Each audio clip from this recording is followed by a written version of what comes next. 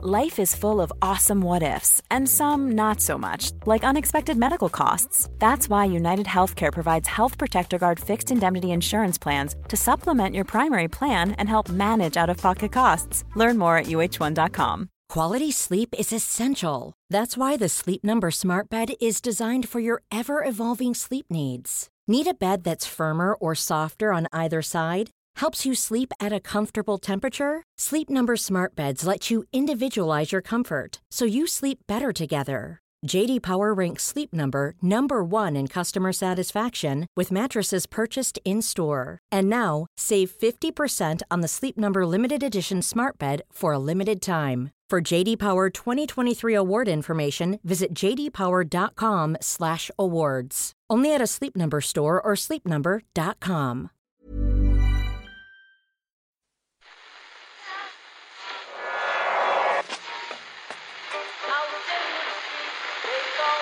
What time is that? That's the second time it's gone off.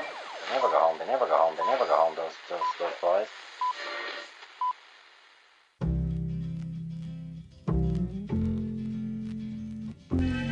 And I said, I want to win the league, but I want to win it better. You can understand that, can't you? Yes. Good lad. So he's almost like having a second captain in the team. Second captain, first captain, whatever. Somewhere between Stephen Cluxton herring out of goal like it was a seven-a-side match and Owen O'Gara slamming a goal in off the crossbar when there was no real need. I came to the conclusion that the injury time period on Sunday, I should say, Murph, was even more insane than the 70 minutes that preceded. You see, there's no real need for a goalkeeper to go running up the field like that. No. And really the percentage play for O'Gara was just to probably fist it over the bar or pass it to Dean Rock, who was standing right beside him with no one on him. He aimed it at the crossbar. Much like your fellow Kevin Jude McMenamin, Clubman, Kevin McMenamin aimed it at the crossbar, so he said, and snuck it just underneath. So. Kevin McMenamin had the good grace not to look like he believed what he was saying, even as he was saying it, though. I mean, he was going for a point. You can carefully aim a lob into that top corner, no problem. Kevin McMenamin is so skilled a footballer that he could hit the crossbar from 14 yards if he was aiming for it. You're so one of these people who reckons Ronaldinho was trying to cross the ball against David Seaman that time instead of no. I mean, it was as I predicted, Owen. The mansion burned. It was like that movie, The Patriot, gutted by flames. And I'm sorry for Kerry, but I suppose once again they just weren't good enough. We probably should have seen it coming, Murph, shouldn't we? Not the Dublin victory. A lot of people saw that see it coming. Yeah. So the style of match, well, I think Oisin referenced it in passing last week that he said, well, there is a chance that Kerry could just come up and decide that their weaknesses are the same as Dublin's weaknesses and just really go for it, take the shackles off. Now, we've often said that. I mean, I remember the build-up to the very famous Puke football game back in 2003, the Ireland semi-final between Kerry and Tyrone. Kerry and Tyrone had both won their quarterfinals that year with these outrageous displays of football. Kerry beat Galway in an absolutely brilliant game. Tyrone did something similar. And everyone was saying that this is it, this is finally going to be the game that the game of Gaelic football deserves. Tyrone had 6 brilliant football forwards. Kerry had about 9, and everyone was just talking up this game as if it was going to be absolutely brilliant. And it turned out to be, the darkest hour for some people. Some people were seeing it at some Spillans. Yes. So you can say all you like about expecting things to happen, and now everyone is talking about this final as if it's going to be an absolute classic as well. There are no guarantees.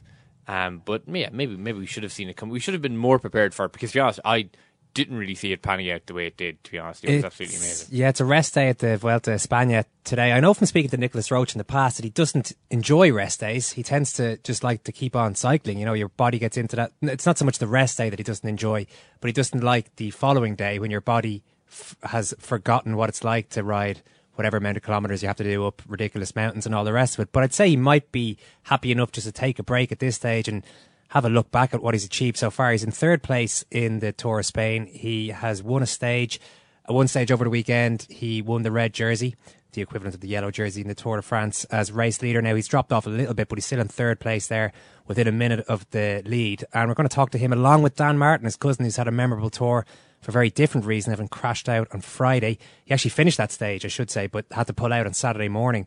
In his Irish Times column, he was writing about that. He said, while my balance was fine after the race, when I tried, it was a pretty bad crash, as he describes also. We'll talk to him about that. But he says, while my balance was fine, when I tried standing on one leg the next morning, I pretty much fell over. So I confirmed I had a bit of concussion. The race was the furthest thing from my mind at that point. During the day, I noticed I couldn't even look at my cell phone. The light from the screen was really hurting my head to look at it. So it's fortunate for all concerned, I think, that he elected not to continue in that state. It sounds pretty ropey, to be honest. Yeah, and concussion is never nice, but the way the crash was described, it sounded like it was a particularly heavy fall. So yeah, it's safe to say they're having rather contrasting fortunes. All right, Leinster start their season, the Rabble Pro 12 in Clonethley this Friday night. You have to start somewhere, I suppose, Ken. You might as well start in lovely Clonethley. Well, it's a lovely part of the world, South Wales. Their new valley's just not that far away. It's very close to some nice areas, is basically what you're saying about South Wales. I think I've been to South Wales. That's as diplomatic as you can put it. Leinster's new head coach, Matt O'Connor, is going to be on with us in just a little while. Anthony Moyles and Ushie McConville are here now, though. Ushie, or Anthony, I might start with you. The surprising thing, maybe, about the classic that we saw on Sunday is that we're surprised by it at all. This was all set up to turn out how it turned out, was it not?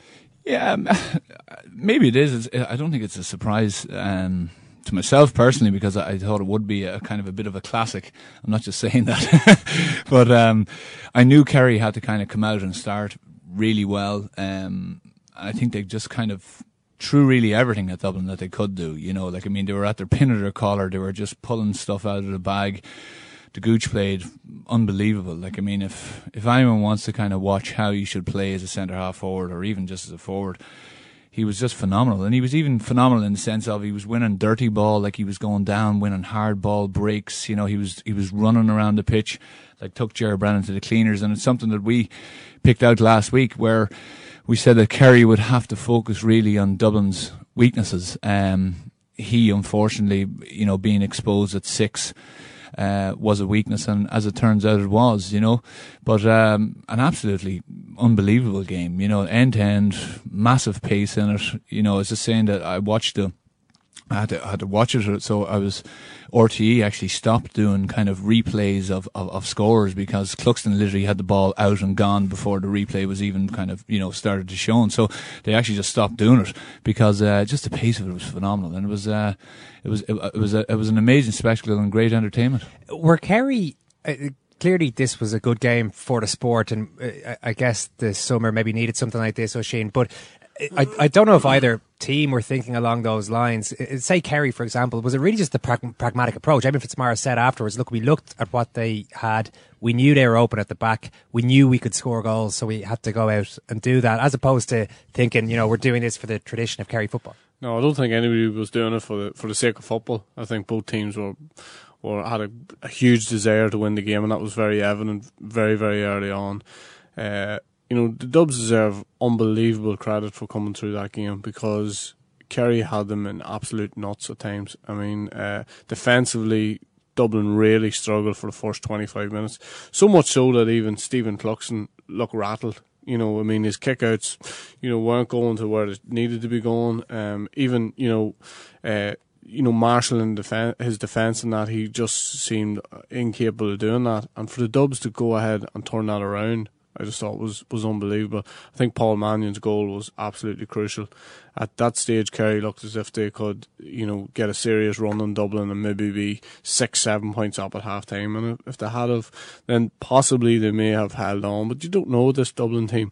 I don't think Kerry ran out of steam. I don't think the players that we talked about last week, Tomas O'Shea, Mark O'Shea, the Gooch, those boys who are, I suppose, getting on a little bit, don't think any of those run out of steam. I just think that Dublin had a huge influence in what they could bring off the bench.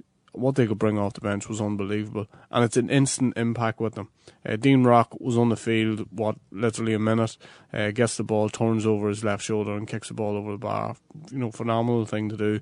Kevin McMenamin's goal, I still think he went for a point. And I think he sort of more or less hinted at that. Well, after this is a real Gaelic footballer's line. You might have to explain this to everybody.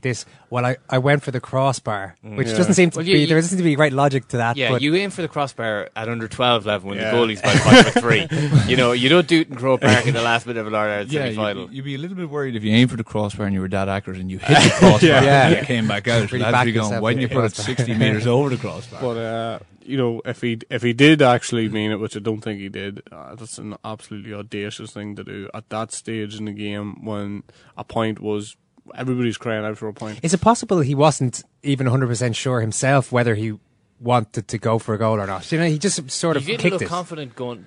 But he wasn't. But also, running, he wasn't necessarily taking the point either. He wasn't 100% sure what he was doing, but he was thinking, "I'll get it over the goalkeeper at least." I think he expected somebody to, you know, one of the Kerry defenders to make his decision for him, and that didn't happen. You know, they actually did well. You know, they retreated and then just at the last second they seemed to, you know, try and get in on him, try and get a block in. But as I say, he didn't mean it, but unbelievable passage of play. Tomas O'Shea was after making a couple of runs down the field and he literally just couldn't get back at that stage, and Dale McConnelly was starting to get in the game. The game was really broken up, and as I say, the Dubs bench was phenomenal. Pip, you go on, Anthony. No, if you look at the actual, just what happened before it, you know, the two boys in O'Shea, I think, and Maher, I think, went for the ball in midfield and actually both clattered into each other, and the ball broke loose. And McManaman it was a real gamble because it was one of those where he let his man go for the break. Now, if the Kerry man had got it, he would have been off and up the field, and presumably Kerry could have got a score. But he actually held back, like he cheated, I think. It was a bit of hatchet, if you know what I mean. Yeah, but McCauley did unbelievably well. Like every good forward should. Yeah, you know, because, like, I mean, as a defender, you're saying, well, will I stay with him or will I go and take the chance? And it's one of those things that might fall for you. And as it happens, McCauley just managed to get the flick onto him. But the bench, as Oisin says, was like Dean Rock came on, I think, kicked two out of three, made an impact. And something that we were saying last week where we felt that, okay, Kerry might have a plan B, as in Donaghy coming on. That actually probably was the move that shouldn't have been made for Kerry. Big destabilising factor in the whole game in a lot of ways. I think so, because it took, like, I think Darren O'Sullivan, went off for him. No, Darren O'Sullivan stayed on, but it was actually Galvin, I think, Galvin certainly was substituted very early. Galvin come off. Yeah, and I think, to be honest, that seemed like a strange decision at the time, because I actually thought he had kicked 2 points early in the second half, and he died on one run back. And it was kind of directly in front of the manager. And in a situation like that, if you're going to die in a run, try and do it as far away from the manager as possible. But he didn't manage to make it back for one run, and 30 seconds later he was off the field. And I kind of thought maybe it was a bit of a rash decision given how well he was playing in the second half up until then. Yeah, he just kicked 2 points. I thought, you know, he was coming into the game. The game was getting a little bit broken up in places. The Dublin half-back line were cleaned out all day. Cian O'Sullivan did well when he went back in on the Gooch. He's tightened it up a little bit. It's crazy stuff from Dublin, I thought, in the first half. They didn't man-mark Gooch. Well, after Brennan went off, McCarthy picked him up, but he didn't pick him up all the time. He was still intent on any opportunity he got to go forward. So when Gooch went into the full forward line, Johnny Cooper picked him up. I thought it was absolute madness that they hadn't man-marked him. I mean, the trouble he was giving them was unbelievable. Jack McCaffrey is an absolutely brilliant player going forward. He was caught out defensively. I know he's only 19, but defensively he was big time caught out. And as I said, Ger Brennan, Cian O'Sullivan went in there and he solidified the whole thing, you know, defensively, and he was cute as well. He played sort of slightly off Cooper at times and played in front of his full back line, which when Declan O'Sullivan, Darren O'Sullivan, even early in the second half when they were going well, they were in real trouble, you know. Yeah, just generally speaking, I don't know. I was about to say we'd like to see a game like this every week. Maybe they would start becoming normal, and then it wouldn't be an outstanding game then when something like this happens. But certainly you'd like to see a few of these a season, maybe. But do you need a certain set of circumstances? If most teams had tried what Kerry tried against Dublin, would they fall flat in their face and get hammered? Yeah, I think so.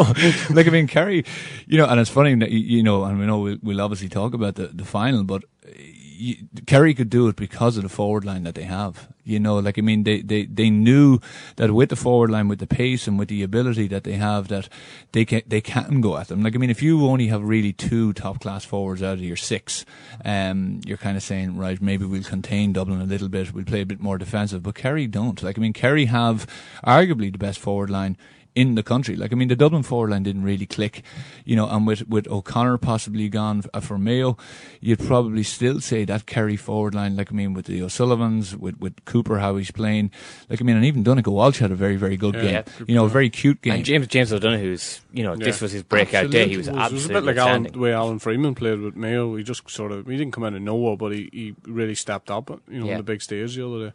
But look, you can pick loads of holes in Dublin's performance.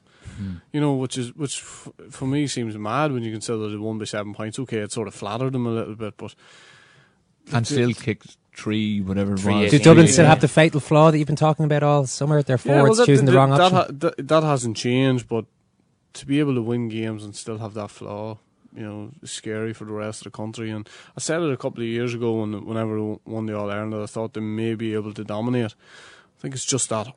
It was just that hunger thing really with them last year. They just weren't able to get to the pitch of it, you know, again. They weren't that far away in last year's All-Ireland semi-final. A few decisions here and there. They could have been in the final and it could have been a different story completely. But can you win an All-Ireland with flaws?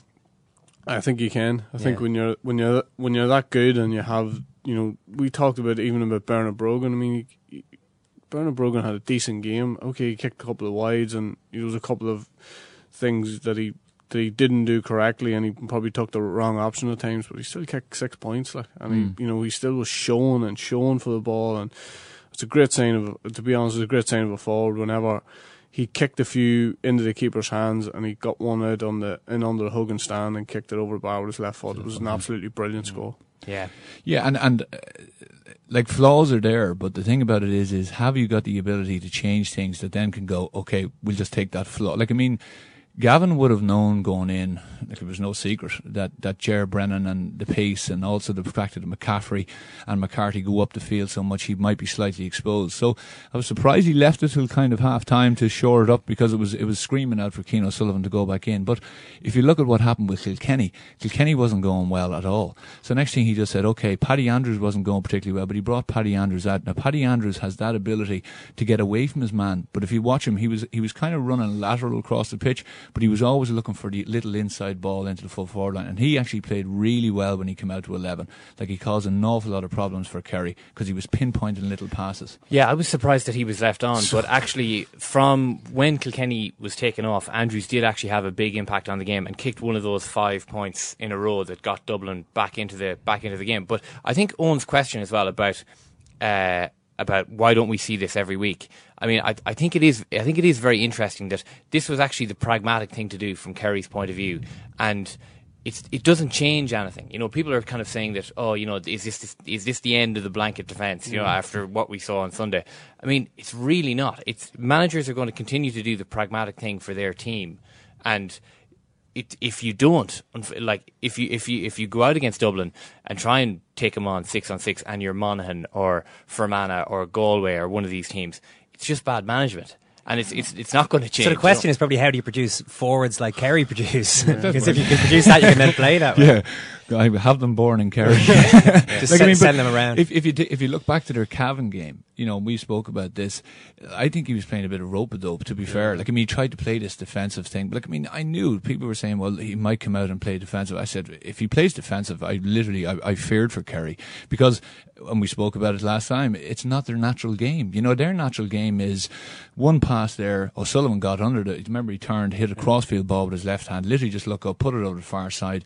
O'Donoghue caught it behind O'Brien, stuck it over the bar, one touch. Like, I mean, it was just fantastic to watch. It's funny, Eamon Fitzmaurice after the match said, can you take pride in the performance? And he said, yeah, of course, but, you know, from where we're from, we didn't win the All-Ireland, therefore, you know how that will be received down in Kerry. Now, we're not living in Kerry, but the sense I get certainly from everywhere outside is that Dublin get a lot of praise for getting to an All-Ireland final, but Kerry, if anything, their reputation has been enhanced by defeat this time around. Is that fair to say? Yeah, I think that's pretty fair, and I think I listened to Wishy Fogarty on the radio afterwards, and he's as traditional a Kerry man, I think, as you get, and he sounded very upbeat about what had gone on. I think he was fearful beforehand because they were training behind closed doors, and they thought they were going to come up with this blanket defence, which would not be acceptable in any way, shape or form down there, especially by the older folk. But you got to give them credit. They went at it, and they just come up short purely and simply because they didn't have anything coming off the bench. And I was screaming for Donaghy to go in full forward for the last 20 minutes and put the ball into him, but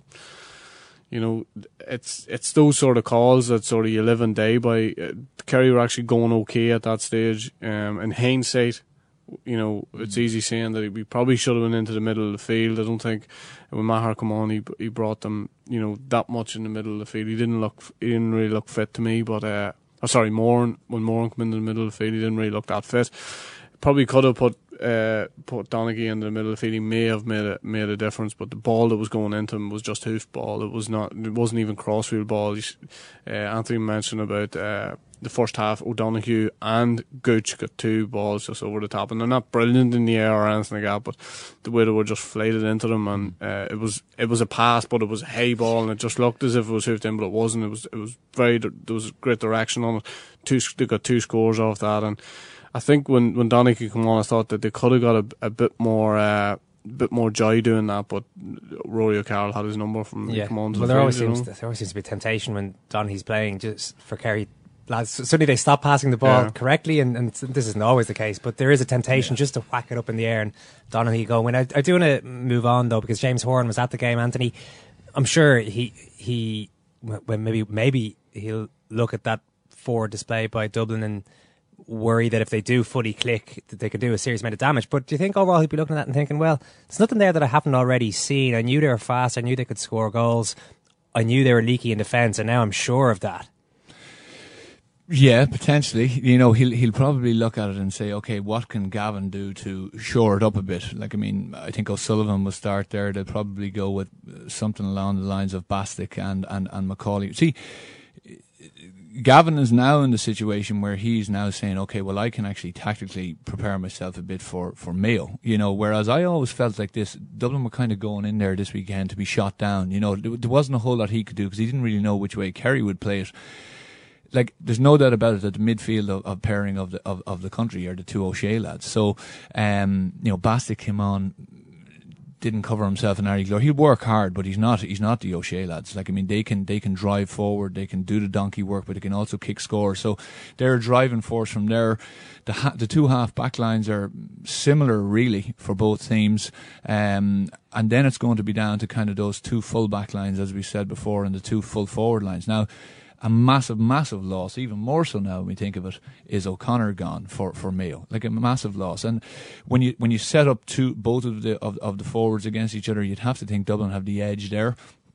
You put up both defences against each other, they're probably, break even. And then Mayo, I would feel, have the midfield. Again, a big thing is going to be the kickouts.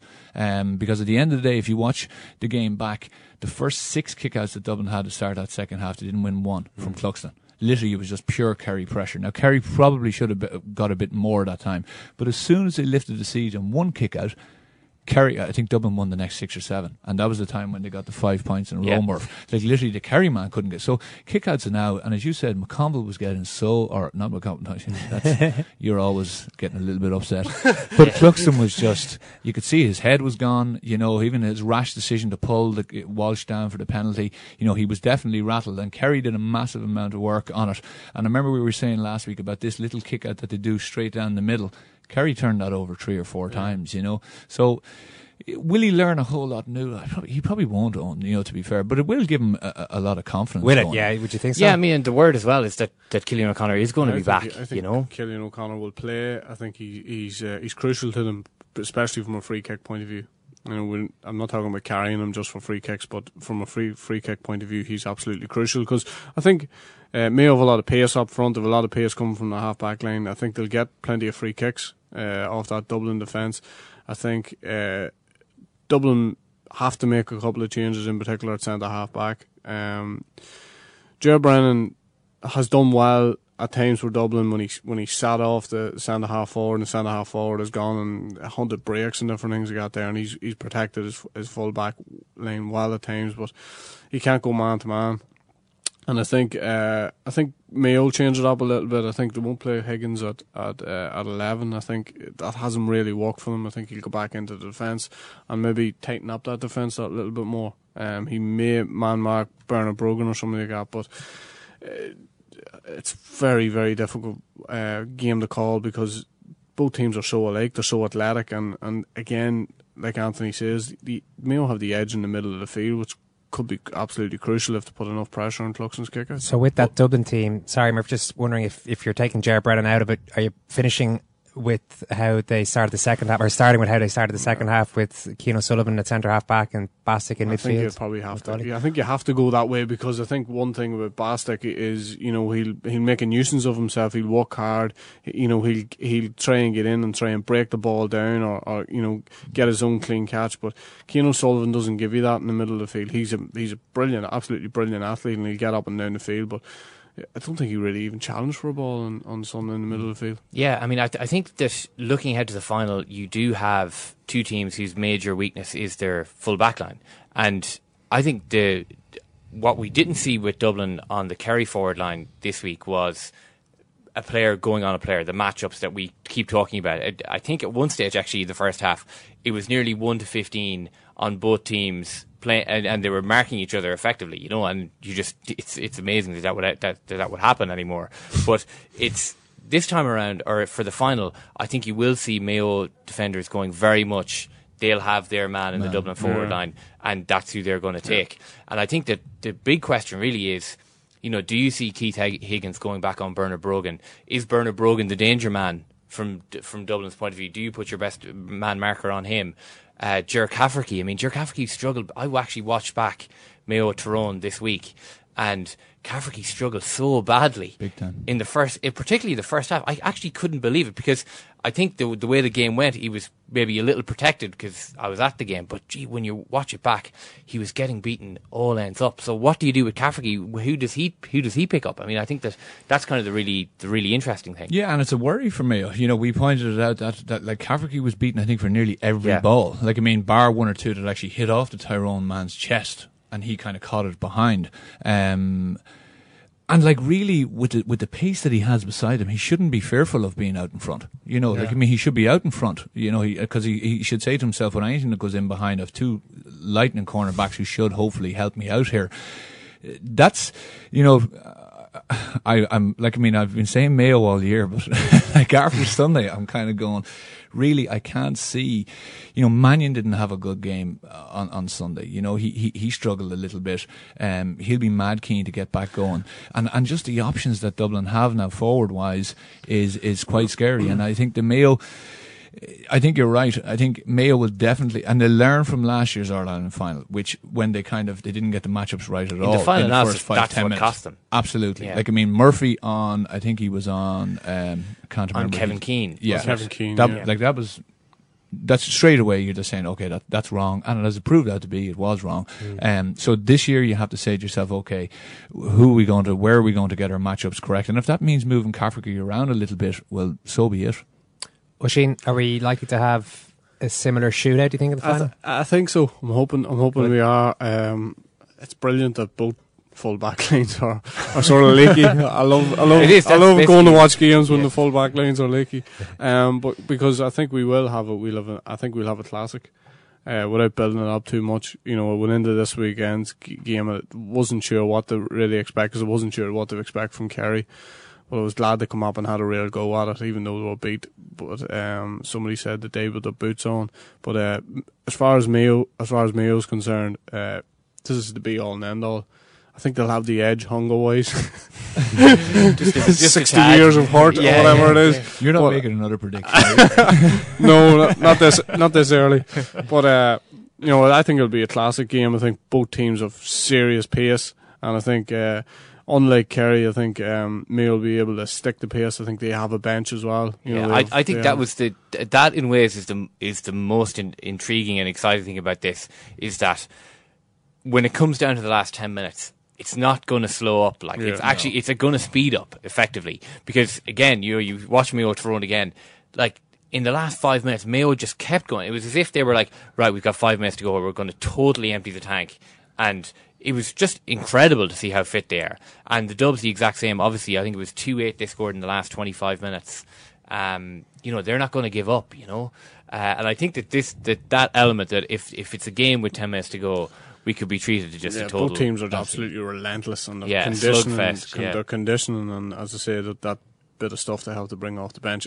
Dean Rock could start the final as well. He's playing too well off the bench, though. It's the Kevin McMenamin problem, where there's a definite impact there. He's going to score 2 points, so we might as well spare him from the bench. I'd keep him in reserve. He's a young enough guy, and I'd keep him in reserve just for that fact. But it is the one thing we worried about last week was, as I said, if Dublin were behind by 2-3 points with 10 minutes to go, they'd believe in their own conditioning. And as it turned out, and as you rightly say, Murph, it wasn't that Kerry probably fell off, as regards fitness-wise. It wasn't really necessarily that, because if you look at it, Tomás O'Shea, sometimes I don't know how they sometimes pick these man the matches, because Tomás O'Shea had an unbelievable game, absolutely unbelievable game, and Connolly was on Tomás O'Shea, but it was kind of like, you get the ball, I'll get the ball type thing. But it'll just come down to, I think it could be an absolute goal fest as well. All right, hopefully we'll leave that there for the time being. Anthony Moyles, Oisin McConville, thank you. So that's the question that's going to be answered tonight. So now, come here tonight into Wexford Park, and they just must produce the goods tonight. Their team is better set up tonight. But the bottom line is, Michael, they have to do tonight. Second Captains Football, available on irishtimes.com, Second Captains, and iTunes from 6 p.m. tonight.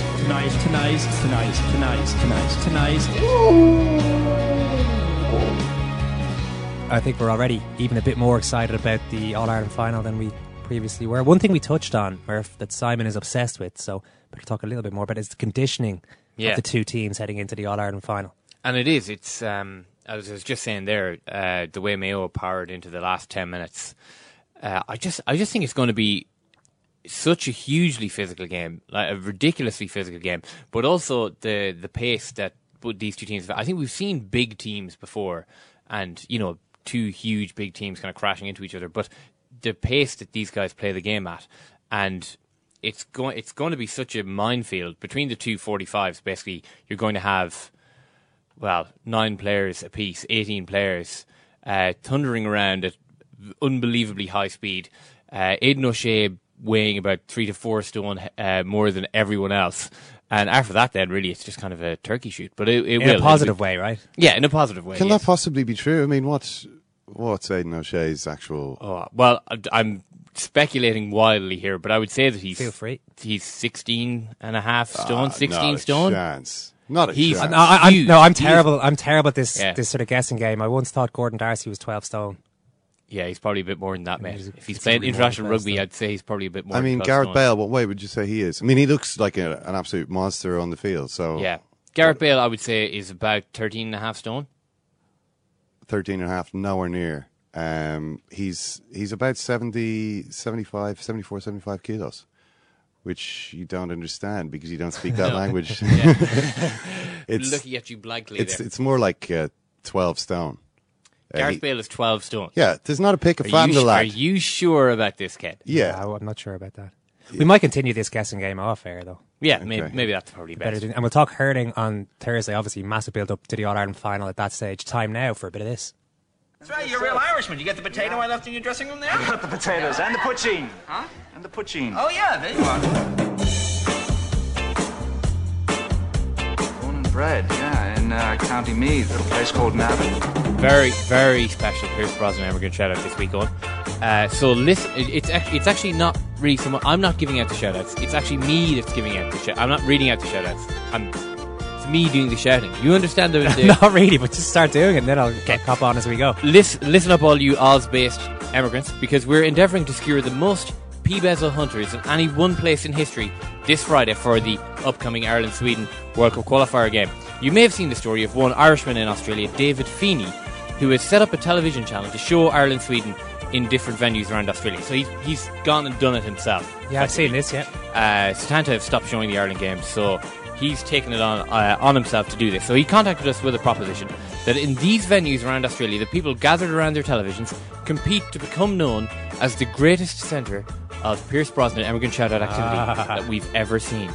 So the game kicks off at 4:45 a.m. That's Australian Eastern Standard Time on Saturday morning. And the idea is for everyone to bring hashtag Pbezo signs and to try and get group shots or even a shot of the entire venue and then tweet said photographs to @SecondCaptains. The largest collection of Pbezos would then, by all counts, set the new world record for the most Pbezos in one place at one time. Can I say the phrase Pbezo anymore in this slot? Who knows? Dave informs me that he's invited Ron Keating to the night in Sydney. Star power. That's something for us all to look for. Sydney is already, I would think, in pole position here. So the venues in question are in Sydney, Scruffy Murphy's, which is a famous Irish bar in the city. Hopefully there's only the one. Yeah, I've been there, Murph. Of course you have. And the Star Casino, which is a 24-hour sports bar in Sydney. So in Melbourne, the venue is the Celtic Club, or the Celtic Club, I'm not entirely sure, which is a long-running Irish club in Melbourne, in the CBD there. In Brisbane, it's the Treasury Casino. In Darwin, it's the Sky City Casino. Most of these are casinos because it's, 4:45 a.m. In Adelaide, it's the Adelaide Casino. And in Cairns, in Canberra and Perth, he's currently negotiating with some establishments there. So fingers crossed he can get them over the line. And we will tweet the venues if he does manage to get them over the line. So the Irish community paper in Australia, the Irish Echo, is sponsoring this entire venture. So this is brilliant. This is absolutely superb. Let's try and get out there and make this happen because, I don't want to over-egg it here. I don't want to over-egg the salad. But, this Pbezo thing is really, it's huge. It's a worldwide phenomenon now. And I just like the idea of us being able to express that via the medium of Twitter and Facebook over the coming days. Really reminds me of Mary Robinson, doesn't he? Murph. Why do I remind you of Mary Robinson? Just your concern for all the Irish people of the planet. Yeah, well, you're reaching out to them. I'm sorry, that's just the kind of guy I am, Yeah. I'm a hugely giving person, Yeah, you are. Contrasting fortunes for the two Irish riders at the Tour of Spain. Dan Martin had a parting shot at the UCI over safety issues. He said, stunned at the UCI commissaire's lack of compassion, should concentrate more on rider safety and less on UCI fundraising. It's much better news for Dan's cousin Nicholas Roche, though. He took the race leader's jersey on Saturday, having previously won a stage earlier in the race. He's lost that lead, but still looking good in third place as he enjoys a rest day today. Delighted to be joined by both men now. Nicholas, can I talk to you first of all? Has this rest day come at a good time for you? Yeah, even though every year I admit that rest days are not my favourite, I always have a pretty hard time after rest days, and the rest day is never really a rest day. Like, I'm already in the car now off to see the time trial course for tomorrow. So there's a lot of things going on for rest days, not just about lying in bed. This time, given how you've done so far, the efforts that you've put in to take the leader's jersey, you're still in third place. Is it nice just to have that day to just relax and think about what you've done so far and what you need to do? Well, I would have loved to, but like I said, I'm still so focused into what I can still do over the next 2 weeks. Yeah.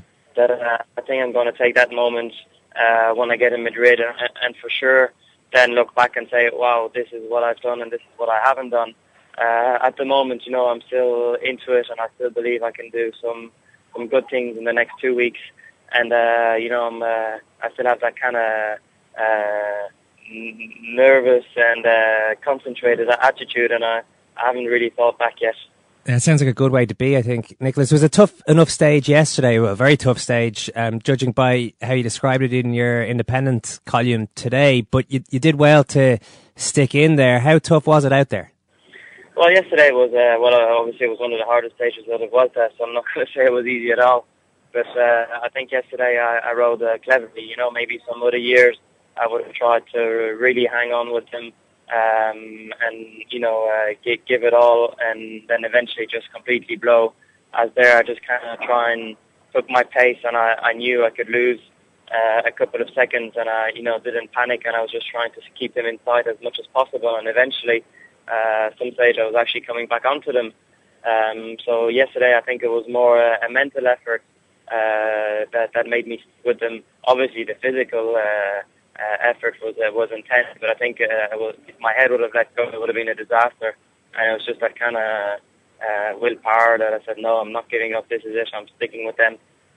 Is that something that I get the sense, Nicholas, that's something that you've been really on top of during this tour, that we know about the physical attributes you need to succeed in a race like you're racing in at the moment, but it seems like mentally you've been making the right decisions. You've taken the risks when you've needed to take them to win a stage and to get to the front and to lead the race, but you're knowing when you're essentially you're making the right decisions. You're keeping a cool head.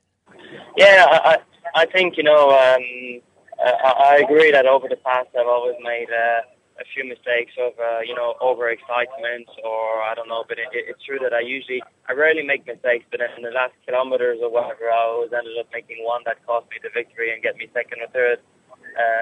This time around, maybe finally matured a bit, and having the team around me pushing me and giving me the good advice has kind of helped me kind of settle down a bit and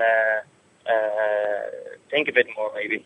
Yeah. Well, Nick, stick with us because we're also joined by Dan Martin. I'm delighted to say, Dan, unfortunately for you, you're out of the race a few days at this stage after a really bad crash on Friday. Firstly, most importantly, how's the body feeling now? Yeah, I'm getting better. I stayed with the team. I'm still at the race actually. Still with the team, and they're looking after me. I get to go home today, and obviously if we're bang on the head, you can't be too careful.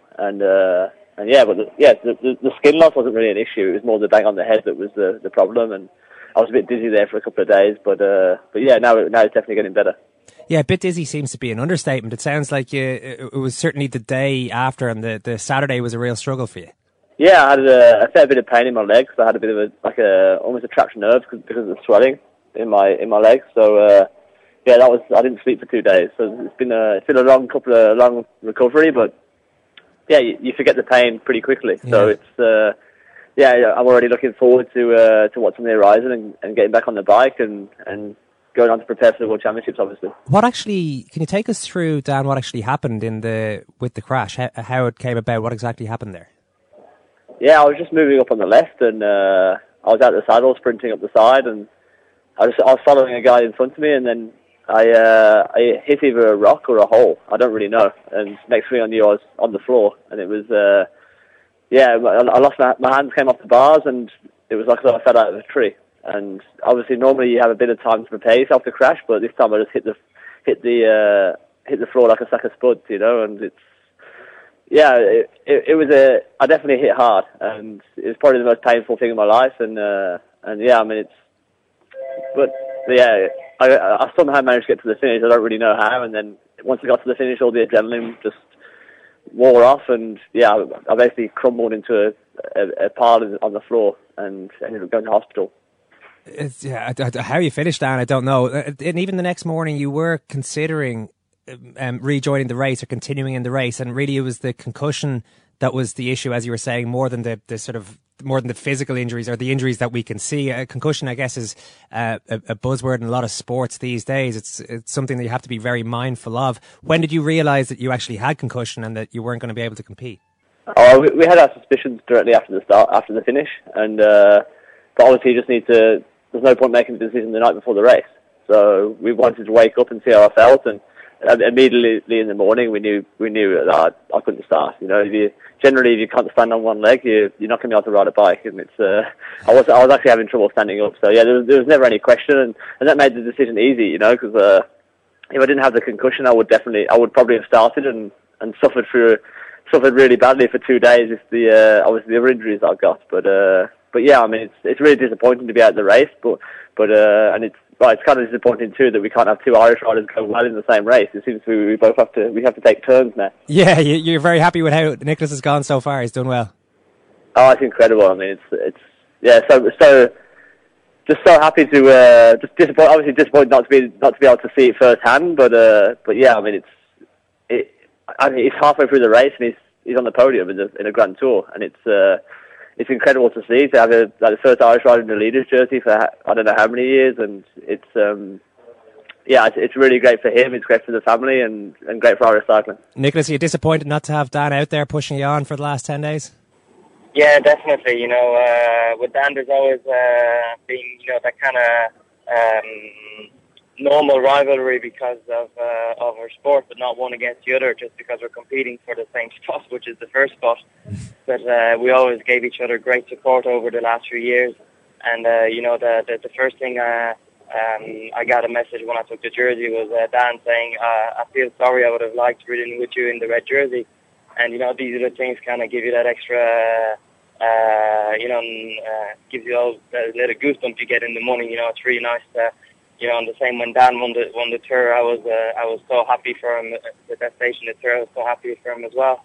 I think, we always give each other support, but you don't need to, to talk 5 hours on the phone. Just a little text saying, Dan, well done, Nico, well done, and that we've thought of each other, and that gives it a little extra motivation as well. But, Yeah, Dan, would you have any advice for Nicholas for the rest of the race? I've never been in his situation, so it's hard to give any advice, But I think you just got to say, just keep what you're doing. I mean, this race is definitely about being psychologically strong at the end of a long, hard season, and Nicholas seems really fresh and motivated, and I think that's really going to come into play in the final week. I mean, I'll give him a call in the last week, because I've seen the Andorra stages and I know a bit firsthand what the road's like. So yeah, I'll definitely try and help you out a bit. Will you take that inside information? Anyway. Yeah, will you take that inside information, Nicholas? Definitely. I know Dan went to Andorra, and like he's just said it now again. He's seen some of these really tough stages, and it's such an advantage to have the right information. When I won that stage today, I think if I hadn't done the recode 2 days before, maybe it would have been a complete different scenario, and that definitely helps me at that. So obviously, Dan's won for Catalonia, Liège-Bastogne, and I don't know how many stages at this point. So obviously, getting advice from him is always welcome. Dan, just a last word on yourself and your crash, your accident. You were quite critical afterwards of the UCI, and I know a lot of the riders were not overly happy with the finish in that stage into Seville. Is it something that you think needs to be looked at? I think these are going to be even more controversial now, but the fact was the UCI commentator took offence at my remarks as well, and he came to see the team the day after the race. And his argument, he never once defended himself for the fact that I was saying that he didn't ensure the safety of the riders. All he was worried about was defending the fact that we deserve to have a fine. And it wasn't really that I was saying. It was the fact that there seemed to be a lot more concentrated on fining riders than actually looking for the reason why we need to be fined. And that circuit, I don't think we should have been racing on it. If it had rained, it would have been I don't think anybody would have been able to finish. It would have been a complete disaster. So it's and at the same time, we the technicality that we can't ride behind a team car. Yeah, it's like an unwritten rule in cycling that you can do it after a mechanical or a crash. And the fact is, I never touched the team car. I didn't. All we did was ride behind it. And I mean, it would have been nice just to have a bit of sympathy as far as I've hit the road hard. I've worked so hard to get into the position that I was to be riding into the general classification, and then they give me this 20-second penalty, and I think it was €1,000 of fines, just for you don't need. And it wasn't just one fine; it was 5 fines for the same offence, and it's kind of it was just disappointing, the fact that they didn't. As I said, there's no compassion shown at all. It was just a case of it's an opportunity to make some money, basically. And so you were saying that after all this happened and you'd raised the concerns, the UCI person spoke to you and spoke to your team, but they didn't defend the safety of it or anything like that. They just defended the fact that they were allowed to fine you. Is that right? Yes, exactly. Okay. They didn't talk to me. They talked to the team. They said, it's not correct that he put this comment on Twitter. We had a right to fine you. The TV camera was right behind you, and it saw that you were riding behind the TV camera. Blah blah blah. But he never once said we agree the circuit was that is the job of the commissaire is to ensure the safety of the race as well. Yeah. And it's to be a law enforcer, but also to enforce rules that make the race safe. And I don't believe that anybody actually drove that circuit before they actually raced on it. It was pretty crazy. Okay, well listen guys, we'll leave it there. That seems like a bit of a concern really, that those kind of things are going on. But Dan, thanks very much for talking to us, and Nick, best of luck over the next couple of weeks. Thanks a lot. Yeah, good luck, Nick. Great to have the two lads on together there. Nicholas very much still in racing mode. No matter how hard I tried at the start, just chill out, Nicholas. You're on a day off. You're on a day off. And he's I'm on edge. Essentially, is what he was saying there. He did sound as if he was very much in the zone. That's probably a good one. He sounded like how Padraig Harrington looks when he's on the verge of winning a major. Yeah, or used to look. If Padraig Harrington was doing interviews on down the 18th when he was ignoring Sergio Garcia that time. That's probably how he would have sounded. What a lack of compassion by the UCI representative there, by the way. Going into meeting up with Dan Martin's team and saying, this is why we're fining you all these fines because of these little breaches during the race. Not so much about the lack of safety, which led to this. How's your head, Dan? Crash. Yeah, how's the concussion? How's Dan's concussion? Is he okay? Yeah, pretty great. Strange, all right, Coming up at 6 o'clock tonight. They have asked for that, really. Well, you can laugh. That was the World Cup. I'm a little bit of an idealist, but having said that, I want to be like me. Well, you don't know what you're talking about. What did you know? I'd like to stay alive for 6 years. I'm going to leave it there. I'd say it to your face, not say it to you now. Come down Swansfield and we'll see them, won't we? What you doing down here, you shawny man? Second Captain's Football, Ken. It's a busy week. Yeah, it was a very good episode of Transfer Deadline Day. I thought one of the best ones in years. Yeah, well worded there as well, because it was television, basically. It was very good television. Yeah. I did think you could see the form is becoming degenerate now.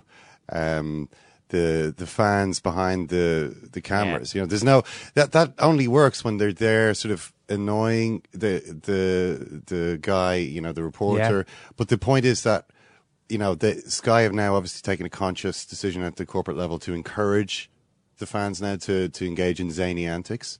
So you had some pretty sad scenes last night, particularly at Southampton.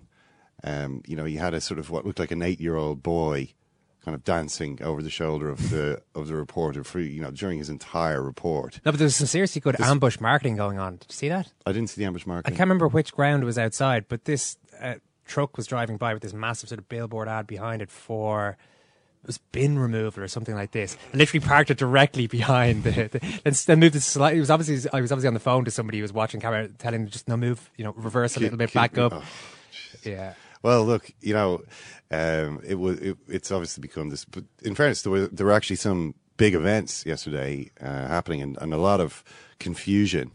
And Manchester United, for one, sort of club that ends up kind of embarrassing themselves. I mean, there was they end up getting Marouane Fellaini, which is I think potentially a good signing at least, but they seem to be trying to get so many people at such short notice, and ultimately only Fellaini arrived, that the impression was of disorganization and, dare I say it, incompetence. We're going to be talking a lot about that later on. Also, Ozil obviously just signing a huge signing for Arsenal. A little puzzling, in my opinion, Real Madrid would let a player that good go. But yeah, we'll talk about that. And obviously Ireland at the moment training the Sweden game on Friday, so we'll hear what's happening there. A couple of the Ireland players had to leave. I mean, Shane Long had to leave the camp to go and talk to Hull about a transfer that never happened. So some strange things going on, but interesting stuff to talk about. Sounds good. That'll be out at 6 o'clock tonight. That's Tuesday evening. Matt O'Connor will be on very shortly to talk about how he's settling into his job at Leinster with the season starting this Friday. The general feeling is a difficult job to take over. Yeah, and I think you see this in sport all the time, that you don't want to be David Moyes taking over from Alex Ferguson. Maybe that's an extreme example, but taking over from someone who's been massively successful when you yourself don't have a huge pedigree of being a head coach at a massively successful team, that's a big pressure situation, and the pressure oftentimes comes from fans who are looking for a big name, a huge name appointment or whatever. But I think Leinster Rugby is a slightly different thing in that they've consistently gone for guys that wouldn't immediately trip off the tongue for rugby fans. I mean, if you think of Michael Cheika, was a calculated gamble that paid off in a huge, huge way. Joe Schmidt, obviously, his reputation was huge with Claremont Auvergne, but not as a head coach.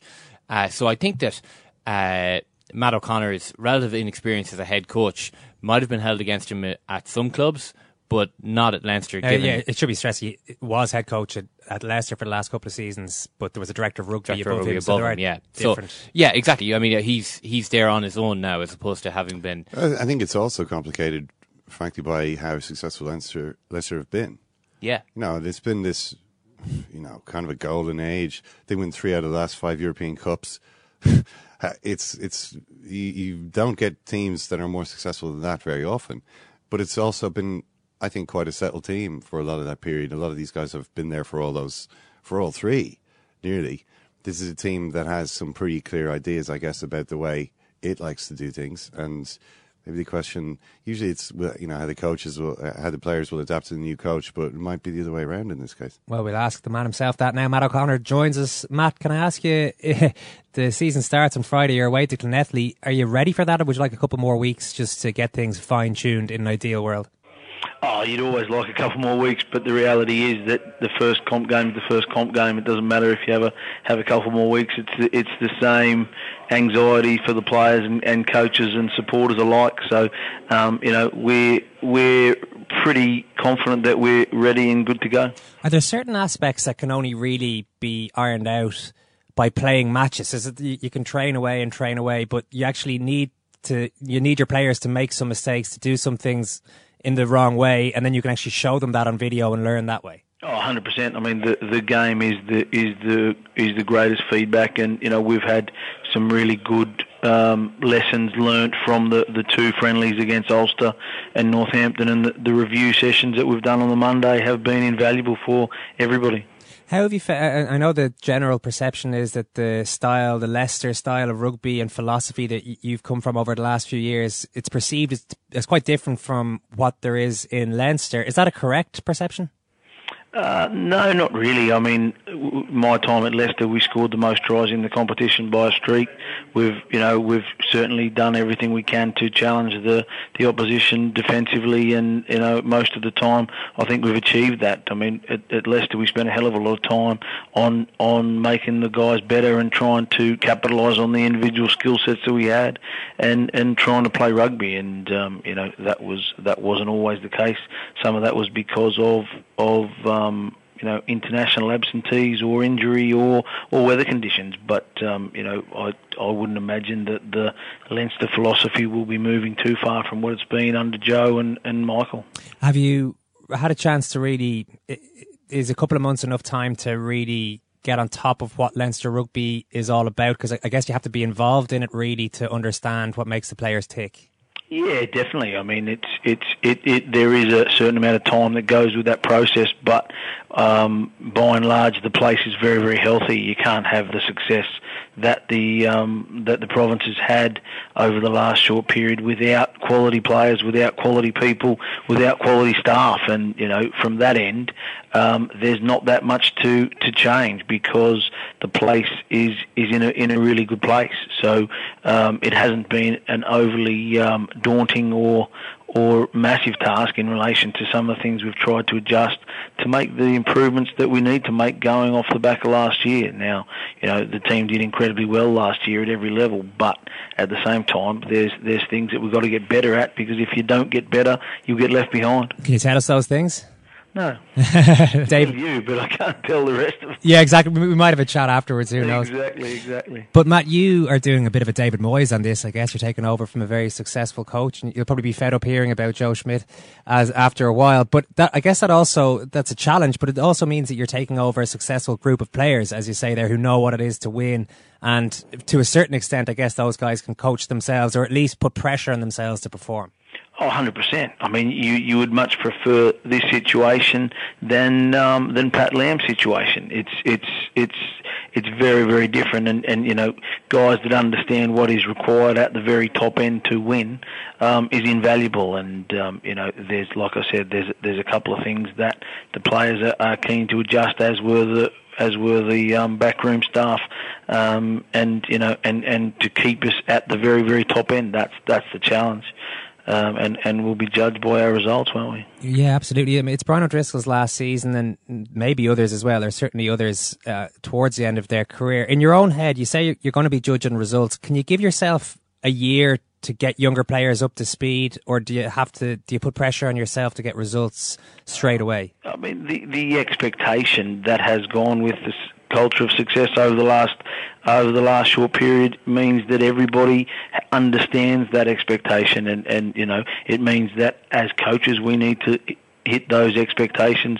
The players understand what their expectations are and what the expectation of the broader community is, and I think that drives the place to be better day on day, which is a perfect scenario, and it's not something that you shy away from or get pressurised by. It's something that everybody needs to be living up to the whole time, which I think provides the fuel for the place. The national team also needs to ultimately replace some of those players we talk about there, and possibly other positions as well. Has there been much said to you about that? Is that seen as part of your brief to develop guys who'll play for the national team in key positions?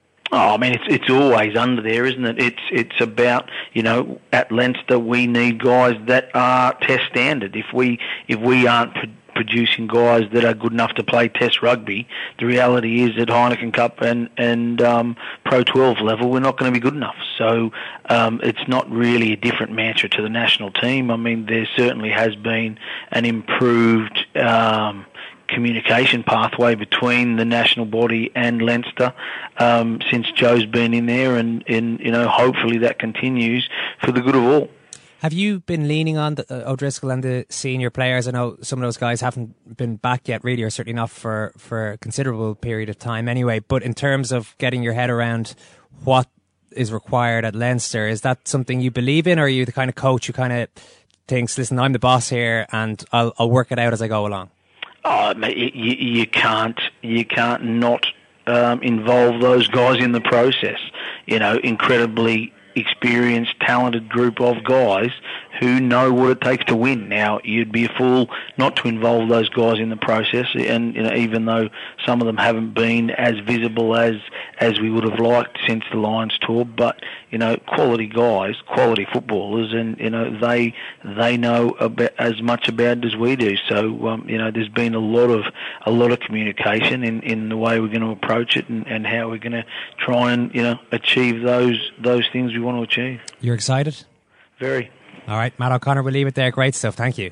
Thanks, John. Cheers, buddy. New Leinster head coach Matt O'Connor, not giving himself the easy out of a transitional season or anything like that. It should be remembered also that let's not get too panicky about what happens in the first few weeks of the season. Joe Schmidt lost 5 of his first 6 games, I think. And I do remember there was pressure, and the questions were being put to him. Do you feel there's pressure on you? I don't know what that means. Does that mean he's going to be sacked after 8 games if he loses 7 out of 8? Was that the idea in asking Joe Schmidt those questions? I think Schmidt remembers those early days as well. Yeah. It's no harm a coach having that in his head that, look, I know what it's like when people are kind of having knives out.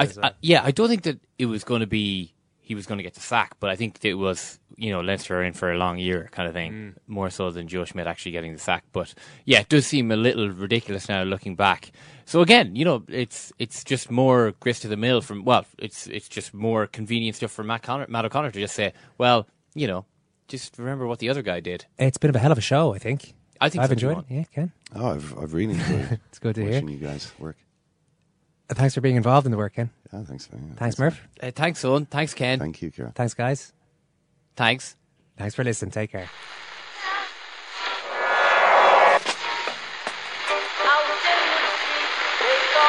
What phone is that? That's the second time it's gone off. They never go home, those boys.